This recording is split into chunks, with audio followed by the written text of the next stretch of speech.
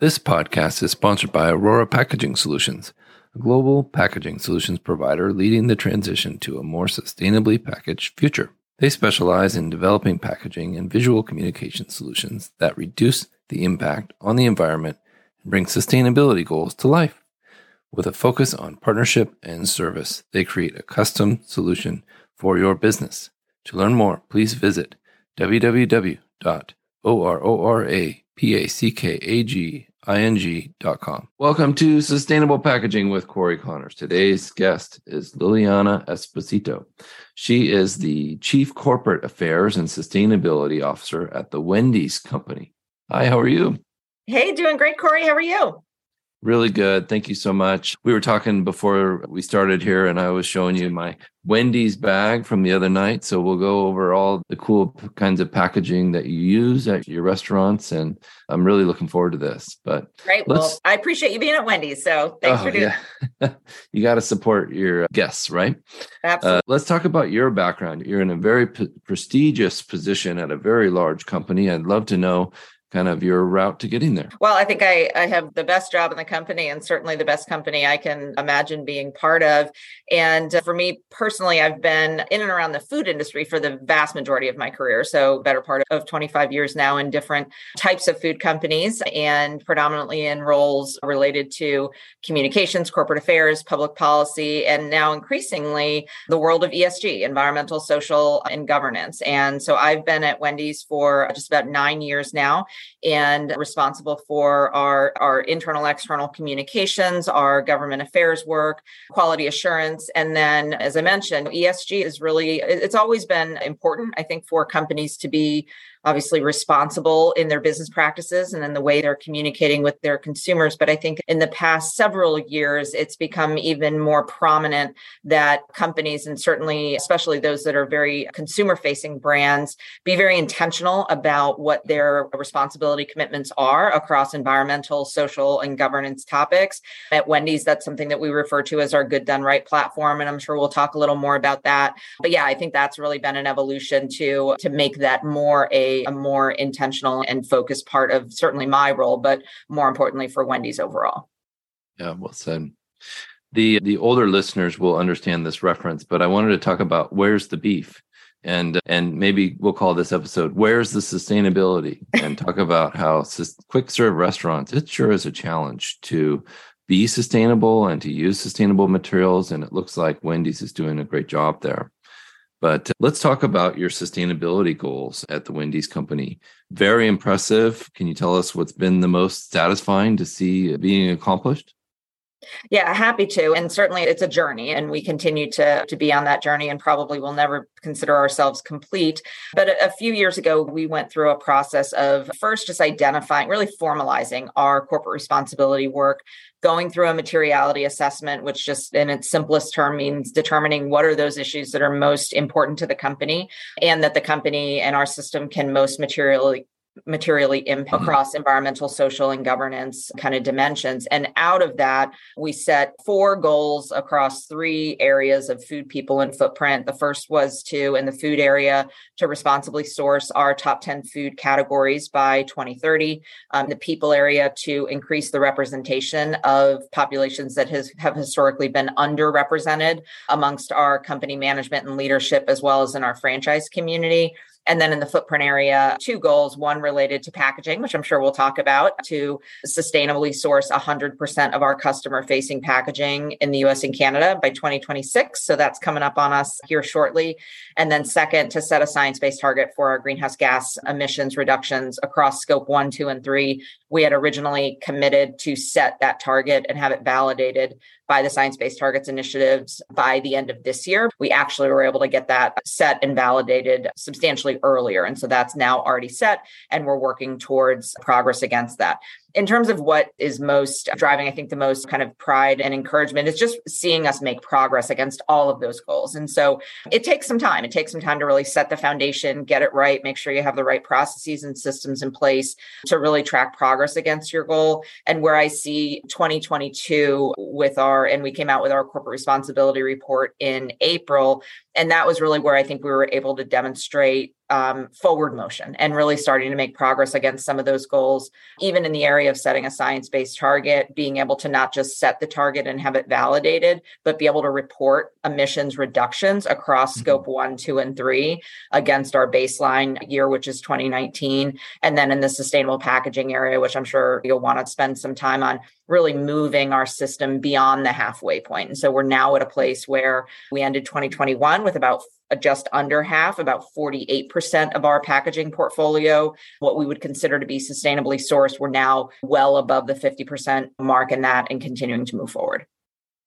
Well done. Congratulations. That's huge achievement by you and your team, and very exciting to see. And I think it should be an inspiration to other quick serve restaurants and other companies that, look, this is possible.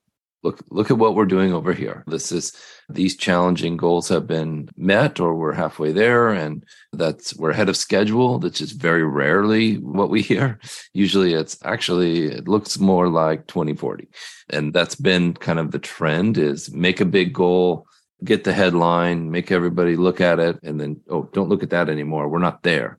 But what you're doing is the opposite, and it's the right way, I think. So well done. Let's talk about what you were saying, purchasing locally and buying your materials domestically. I think this is often overlooked. And in the world of sustainability, it's something I try to talk about a lot when people say, I'm often asked, what are 5 things we can do? Or what are 3 things I can do today? And I say, buy local. And you have, I don't know, thousands of stores or tens of thousands of stores domestically. And being able to purchase in near where those restaurants are is making a huge impact. Can you talk a little bit more about that and how that's changed your supply chain? Yes, we've got just over 7,000 restaurants across the Wendy's system globally. I like your number of tens of thousands, so we'll get there. But today we're just over 7,000. And the majority of those restaurants are in the United States. Our second largest market is Canada, and then a couple dozen other countries throughout the world. And certainly our global footprint is growing. One of the things that I think is unique about Wendy's is just the kind of the company origin story. And so going back to 1969 in Columbus, Ohio, where I'm sitting today, Dave Thomas founded Wendy's, having come out of already a very long career of time in the restaurant industry. He was actually a franchisee with KFC, and he developed Wendy's with the idea that the customer deserves something better, that in this world of quick serve that still needed to be fast, affordable, and convenient, which is really kind of the hallmark of the quick serve industry, but that we could really differentiate on quality. And so that was going to start with a fantastic hamburger that was made of fresh, never frozen beef. Alongside that, fresh produce. So lettuce, tomatoes, onions, that were going to really make that hamburger fantastic. And then signature favorites like the Frosty that has been on our menu really since day one. And so I think what that enabled, it may not have been intentional that way, but in order to get that level of fresh ingredients, they were domestic. And so largely today, and certainly there are items, particularly in the packaging space, where we may be purchasing offshore, but the vast majority of what is going into our restaurants from a food and beverage perspective is coming from the domestic source. So either in the US, where I am now, if in Canada, that's true as well, and elsewhere around the world also. And so I think that gives us it helps us give our consumers an assurance that and it's interesting, what the consumer cares about, they care very much about freshness. Absolutely. And they always have.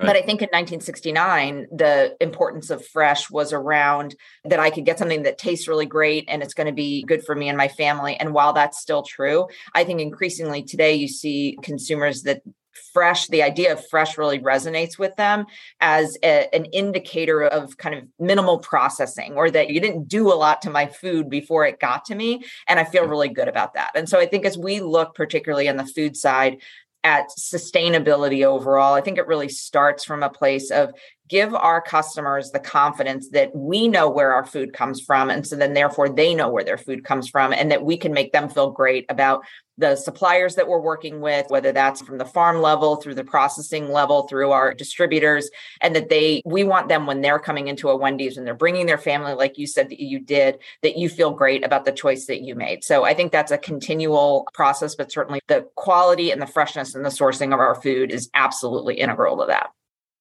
Yeah, well said. Wow, excellent.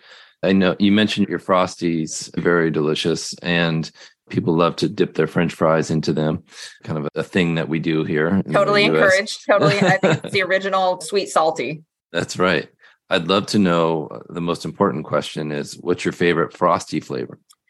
So I have to say that I'm a classic chocolate fan for sure, but I also have really loved to see what we're starting to do from an innovation perspective. We brought the strawberry Frosty into our restaurants last summer for the first time, brought it back again this year. We got into peppermint Frosty in the wintertime, and I think you can continue to expect to see your classic favorites, but also some great flavor innovations as we go forward. You got to keep mixing it up. And I think that's right. I agree with you. I'm an old soul and I like the chocolate Frosty myself. But I want to talk to you a little bit about, I've saved some of the packaging, and you and your corporation have joined the How to Recycle trend. Here, if you're listening, I'm holding up one of the Wendy's cups, and it says rinse before recycling, and it's a plastic cup and US only. And this is the How to Recycle organization. Came out of the Sustainable Packaging Coalition, which I'm a member of, and Paul Nowak and the team over there are doing amazing things. But I'd love to know kind of the origin story of how you heard about it and how you joined the How to Recycle trend. Yeah, absolutely. And the cup that you're holding up, that's our new beverage cup. So across all of our cold beverages in the US and Canada. And that cup is a big part of how we were able to move our packaging status from 48% of our packaging being sustainably sourced to 56%. And we'll keep going from there. And one of the things we don't intend or think that we can accomplish any of this alone. And so there's really several components, as I'm sure, to sustainability around packaging. It starts with, what is the packaging made of? And is the packaging sourced in a way that's not contributing to deforestation? Is it done in a way that's going to be respectful of the natural resources that it relies on? We hope that it's making a positive contribution in terms of overall kind of carbon footprint and greenhouse gas emissions. And then second, can it be disposed of in a way that's sustainable? So is it, for us, we define that as recyclable, compostable, or reusable. And that cup is recyclable where that's available. But the third piece is, does the consumer, the person who's actually using the packaging, know what to do with it? And so the How to Recycle program, we were proud to join in the US and Canada. And then, as you mentioned, affix that label to our packaging, because for us, and we're not terribly unique in the quick serve industry, but about 80% of our packaging leaves the restaurant that a customer is ordering through the drive-through, or they might be picking up, they might be getting it delivered to them through a delivery provider. And so while we are piloting some in-restaurant recycling facilities in Chicago specifically, we know that the vast majority of our packaging is in our customers' hands. And so we want to be sure that we can do what we can to encourage the customer, and partnering with a known, respected, credible organization like How to Recycle is a great way to do that, so that the customer can continually reinforce what they're supposed to do with that packaging once they're finished with it. Yeah, that's a big number. I didn't know that statistic, and that's very interesting.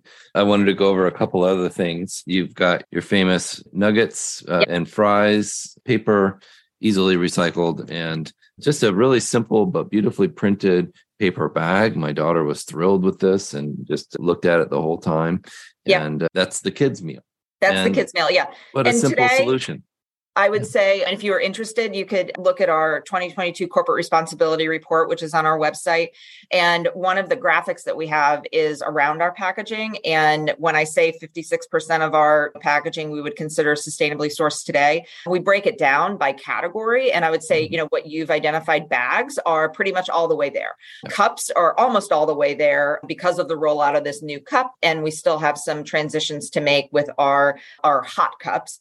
Interesting, the cartons that you referenced, that will be a big focus for us this year for 2023, which won't necessarily be changing that carton, but will be certifying that it is sustainable, and probably in some fashion labeling that in a similar way. Packaging doesn't kind of change overnight. You sometimes need to go through production runs, but those cartons for fries and nuggets will be a big part of our focus this year. And I would anticipate that when you see us come out with our corporate responsibility report next year, you'll see some progress in that area in particular. Yeah, excellent point. Really important topic, because we need to remember that when we're talking about changing packaging, especially for someone that has over 7,000 locations. you're purchasing hundreds of thousands or sometimes millions of items. And you can't just say, all of a sudden, snap your finger, we're going to do this today. We need to go through the supply chain and use up our old stuff first, and then transition to the new materials. Absolutely. It's a great point. And it's also, it's one that from a restaurant economic perspective, certainly no one would want to just throw away what you have already produced. And from a sustainability perspective, that's a terribly wasteful way to approach it as well. So it is important that sometimes these transitions take time, but we're actively working with our suppliers to make sure we're planning for that. And sometimes you have to rely on your supplier to hold the inventory for a while, build it up. And we've had that happen at Aurora many times is, hey, we need you to store this for a month and build up supply, and then we'll distribute it nationally for this launch or locally. And really cool system. Sure.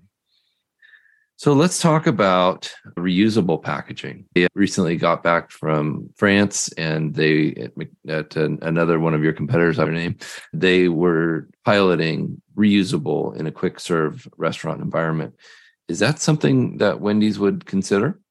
We absolutely would. I will say, just candidly, it's not an area that we've kind of launched anything yet, but it is an area, I think, particularly with partners, and that true idea of circularity, that one party can't do it alone. And so we, several years ago, joined the Next Gen Consortium that is looking at a number of different circularity paths, one of which I think will be looking at reusables. And so we're certainly interested in partnering in that. Again, it's challenging, and particularly with packaging that leaves the restaurant. How do you get it back? What do you do with it? But it absolutely is one that, that I think is part of that path. And it's why we were intentional about saying that we would define sustainably sourced as recyclable, compostable, or reusable. Admittedly, the vast majority of our portfolio right now is meeting that's meeting our sustainable status, is doing so through recyclability. But we think that compostable and reusable are important components to that as well.